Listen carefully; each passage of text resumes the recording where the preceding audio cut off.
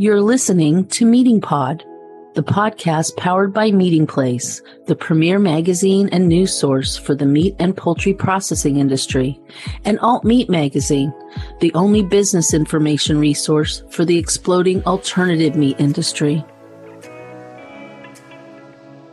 Support for this podcast comes from Lindy. Hi, I'm Julie Larson Brisher, Science and Technology Editor for Meeting Place Magazine. Welcome to episode 61 of Meeting Pod, where we're talking animal welfare audits, biosecurity, and professional development with Maggie Smith, founder and owner of Viand Group, a Tennessee-based consulting company specializing in food safety and animal welfare. Maggie and her team are engaged in production and processing auditing, training, and consulting for a wide range of animal and food products across a number of areas, ranging from animal welfare to HACCP, food safety, root cause analysis, and food defense. Now, many of our listeners will likely know Maggie through all manner of professional activities, whether it's from her work on the North American Meat Institute or Cisco Animal Welfare Committees, or her service in different capacities on committees for academic institutions, global restaurants, grocers, and protein companies. Maggie is also affiliated with the American Society of Quality, Institute of Food Technologists, and the Women's Meat Industry Network, among other professional industry organizations. And she holds numerous certifications, including a PACO Foundation Auditor, ASQ Certified Quality and Certified HACCP Auditor, and BRCGS Approved Training Partner, to name a few. She's also a FSMA Preventive Controls Qualified Individual for Human and Animal Feed, Processing Authority, and Retort Operator. Maggie also works with Mississippi State University, which is reviving its poultry processing plant, with the Middle Tennessee State University, which has included a food safety concentration in their degree program, and also with Tennessee Technological University, where she is assisting with building their poultry program. And among her most recent awards, in 2018, Maggie was awarded the BRCGS Auditor of the Year for the Americas.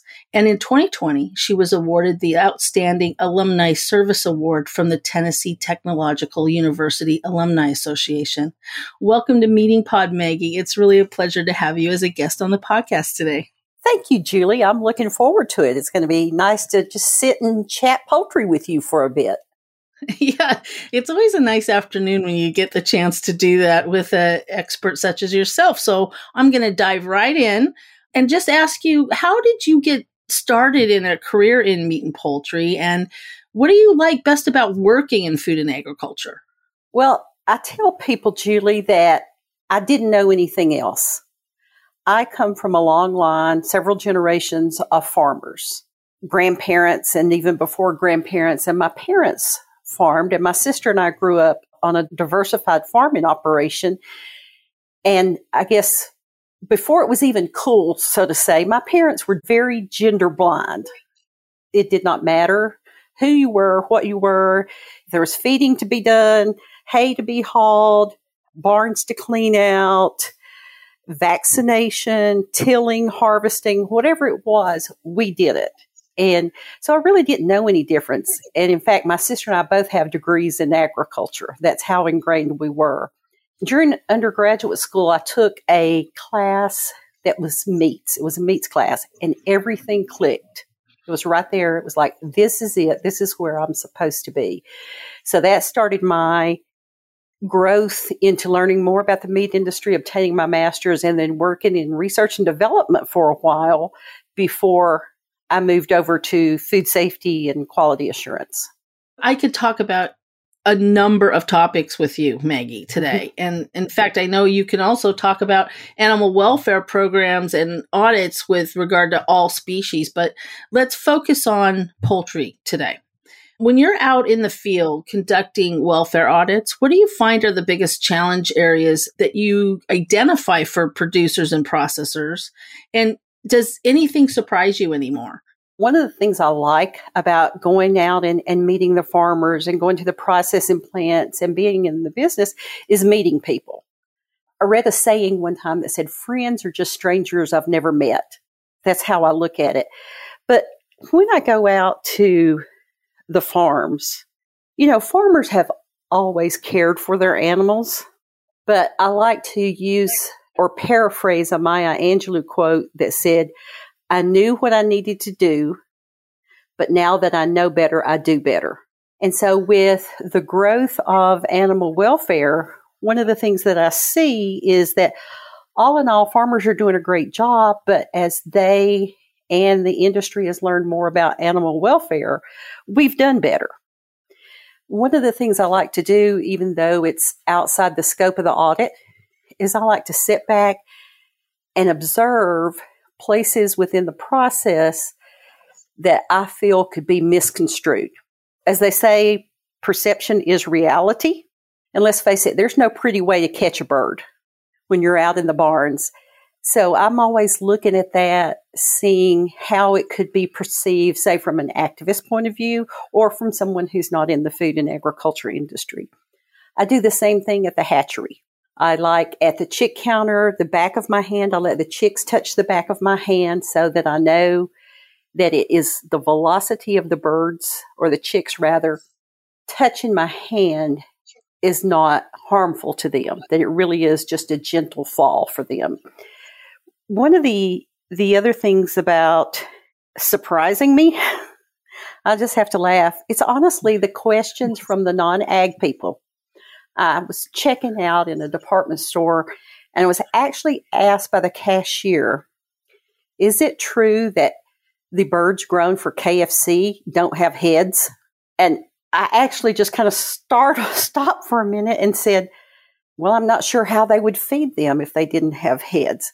So it's more people away from the industry that surprise me more than the farmers, the hatchery personnel, or even the processing plant. Because the processing plant, they can take people who are unknown to the industry and they learn so much in such a short time. Right. I mean, I know you've probably been to like thousands of meat and poultry plants, doing animal welfare audits. Well, another kind of audits. I know you do a lot. But do you have any, say, top tips for producers and processors about having a good audit experience? Right. Well, within the processing plant, one of the things that nobody can control is the uniformity of the birds. Sometimes the birds are not all the same size, so it's hard to run those. But one of the things I say is just be relaxed. The audit is not an I gotcha. We're not there to find something wrong.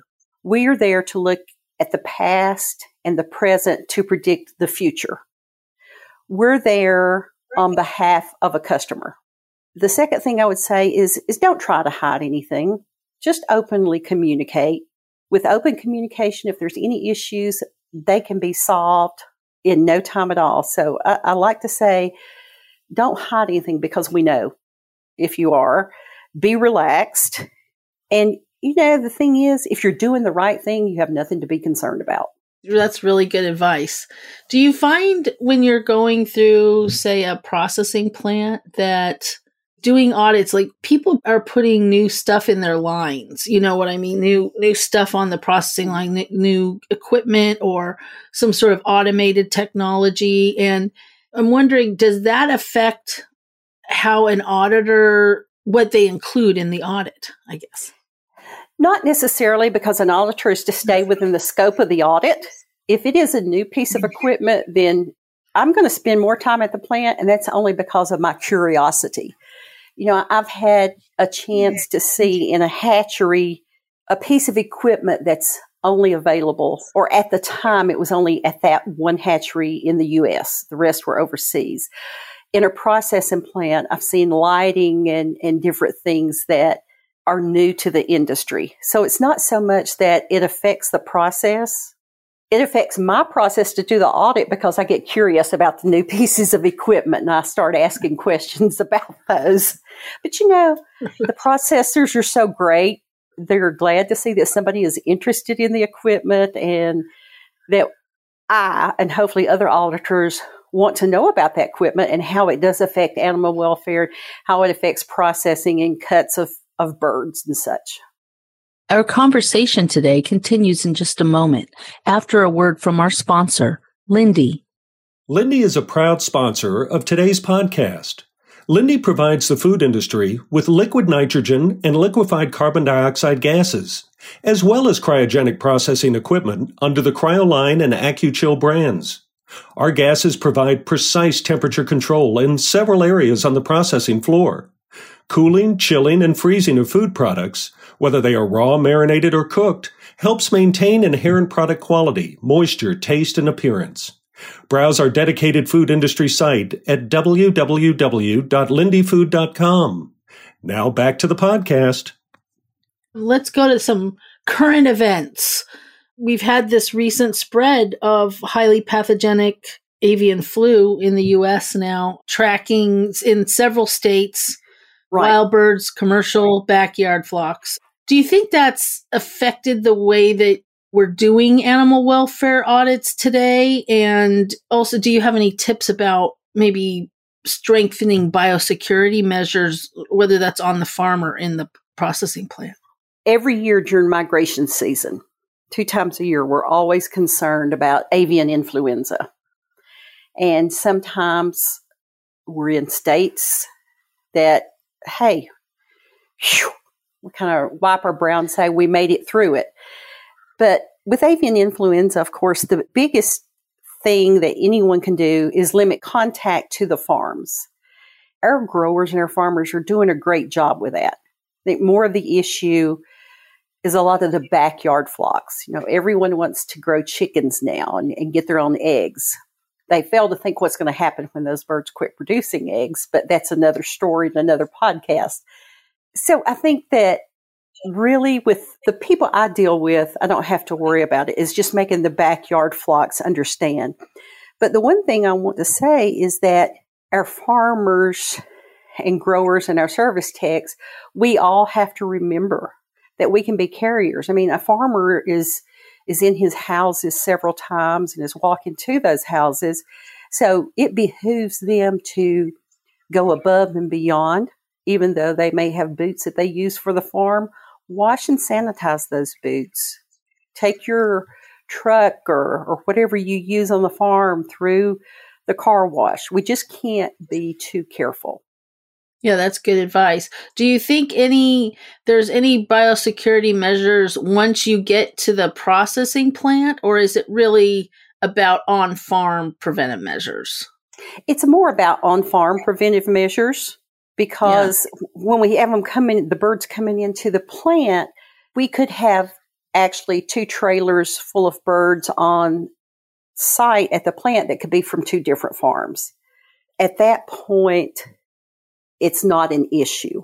It's an issue on the live side, back on the farms. I feel like I might be whiplashing you around here, but you have so much experience that I know that you work a lot with young people, and I know that you mentor a lot. And I'm wondering, as you mentor young professionals who are pursuing poultry processing or food safety and QA or food technology careers, in meat and poultry, what's your go-to advice that you like to give? First of all, you can whiplash all you want. I can recover hopefully very well. I do enjoy mentoring, and I say it's something that I didn't just fall into, I've aged into. After we spend a certain time in the industry, we've kind of aged into that mentoring stage. And I talk to a lot of soon-to-be professionals that are still in university, as well as mentor those who are already in the field. And one of the things I tell them, first and foremost, is be mobile, be willing to move. Some can't move, and I understand that. They may have, family issues where they can't or other things going on, and I respect that. But as a young professional, if your reason for not wanting to move is you don't want to leave home, don't waste the interviewer's time and don't waste your time. My newest and greatest piece of advice, and I've finally found a measure or a means to convey that I've tried to convey for several years, is I tell them to be a crock pot, not a microwave. And what I mean by that is the corner office may be waiting on you, but probably not today. So take time to let your knowledge and the experience you're gaining meld together, and you'll be a great employee. In this age of technology, instant gratification takes too long for a lot of these young people. And they just need to slow down and just be a crock pot, not a microwave. One of the things, and I was just reading an article on this last night from a PhD student talking about research and the knowledge that these students are getting, and they're not getting a lot of hands-on experience. So while you're in school, do your internships, which they were not available when I was in school. It was just the engineering students who did internships. Of course, being on the farm, that would have kind of been moot point. And as a student, I tell them to roll up their sleeves. I was just reading an article from a PhD candidate talking about research and their push to do research, but a lot of the day-to-day hands-on activities in their positions, or when they get to those positions once they graduate, they know nothing about. So my advice is to roll up your sleeves, be ready to work. Don't wait for someone to tell you what to do. Take the initiative. And lastly, start out right away putting as much money as you can into a retirement account.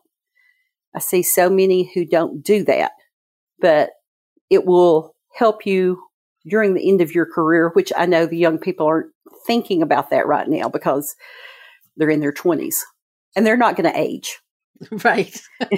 Immortality. Immortality. 6 foot tall, bulletproof. Right. Well, now along those lines, Maggie, you and I are both members of that Facebook group, the Pink Ribbon Food Safety Group that was started by our mutual colleague and friend, Mindy Brashears. And we're also part of the newly launched Women's Meat Industry Network, which has a amazing founding board comprised of amazing women, everybody from Angie Krieger to Katie Rose McCullough and Colette Castor, Casey Owens. It's a unbelievable marquee lineup of women. But I feel like that is also a really great resource for not just for young people, for anyone in the industry who wants to have some professional development, wants to network and maybe even troubleshoot problems. So can you talk a little bit about the benefits of these groups in terms of professional development and what's been your experience? The Pink Ribbon Facebook page, as you said, started by Mindy, is the most impressive professional page or group I've ever been a member of. We have such a diverse group of women in all realms of agriculture and food industry. For example, just this past week, we had someone who wanted to know about calibration of cooking thermometers in an oven that could not be removed, so someone would need to come to them. We had someone asking about food safety culture surveys, another one asking about metal detectable ink pens. And when I looked at those posts, they were answered, or advice was given, or contact information was given in a matter of hours. So the fact that we have so many women who have such a diverse amount of knowledge, one can pretty much find what information they need. I've needed information on cheese. So put a question out there and no time at all, my question was answered. So from that perspective is just the tremendous amount of knowledge and technology. We can ask a question and either receive a personal message or information directly on that page for people to read as well. The Women's Meat Industry Network, as you said, is just a couple of months old. And I'm so excited about the future of that. What I like about that is open to anyone, not only to women, but it's open to anyone who supports the mission of educating, development, promotion, and retention in the meat and poultry sectors. I am so looking forward to that. They've started off with a bang. They've already had one webinar. There's one on mentoring coming up. I've actually volunteered to be part of the mentor committee, and this is an organization that just has a great future. I'm very excited about that. I don't want to keep you too much longer, Maggie. I know you're out on the road on the job and But I want to thank you for sharing your expert insights with our Meeting Pod listeners today. And listeners, you can learn more about Maggie and the Viand Group's Circle of Experience Associates and the Farm to Fork consulting, training, and auditing services they provide at www.viandgroup.com. That's VIAND group.com.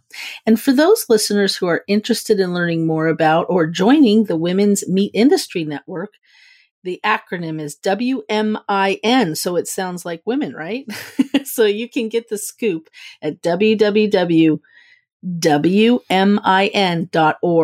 and tell them Maggie and I sent you. And I also invite you to head over to meetingplace.com and access our technical article archives to get more smart manufacturing advice first published in our poultry processor and other science and technology focused newsletters. Thanks again, Maggie. It's been fun and a really informative chat with you today. And I'm looking forward to catching up with you at the next Women's Meat Industry Network event. Well, I appreciate it, Julie, and thank you. And I had never thought that WMIN sounded like women.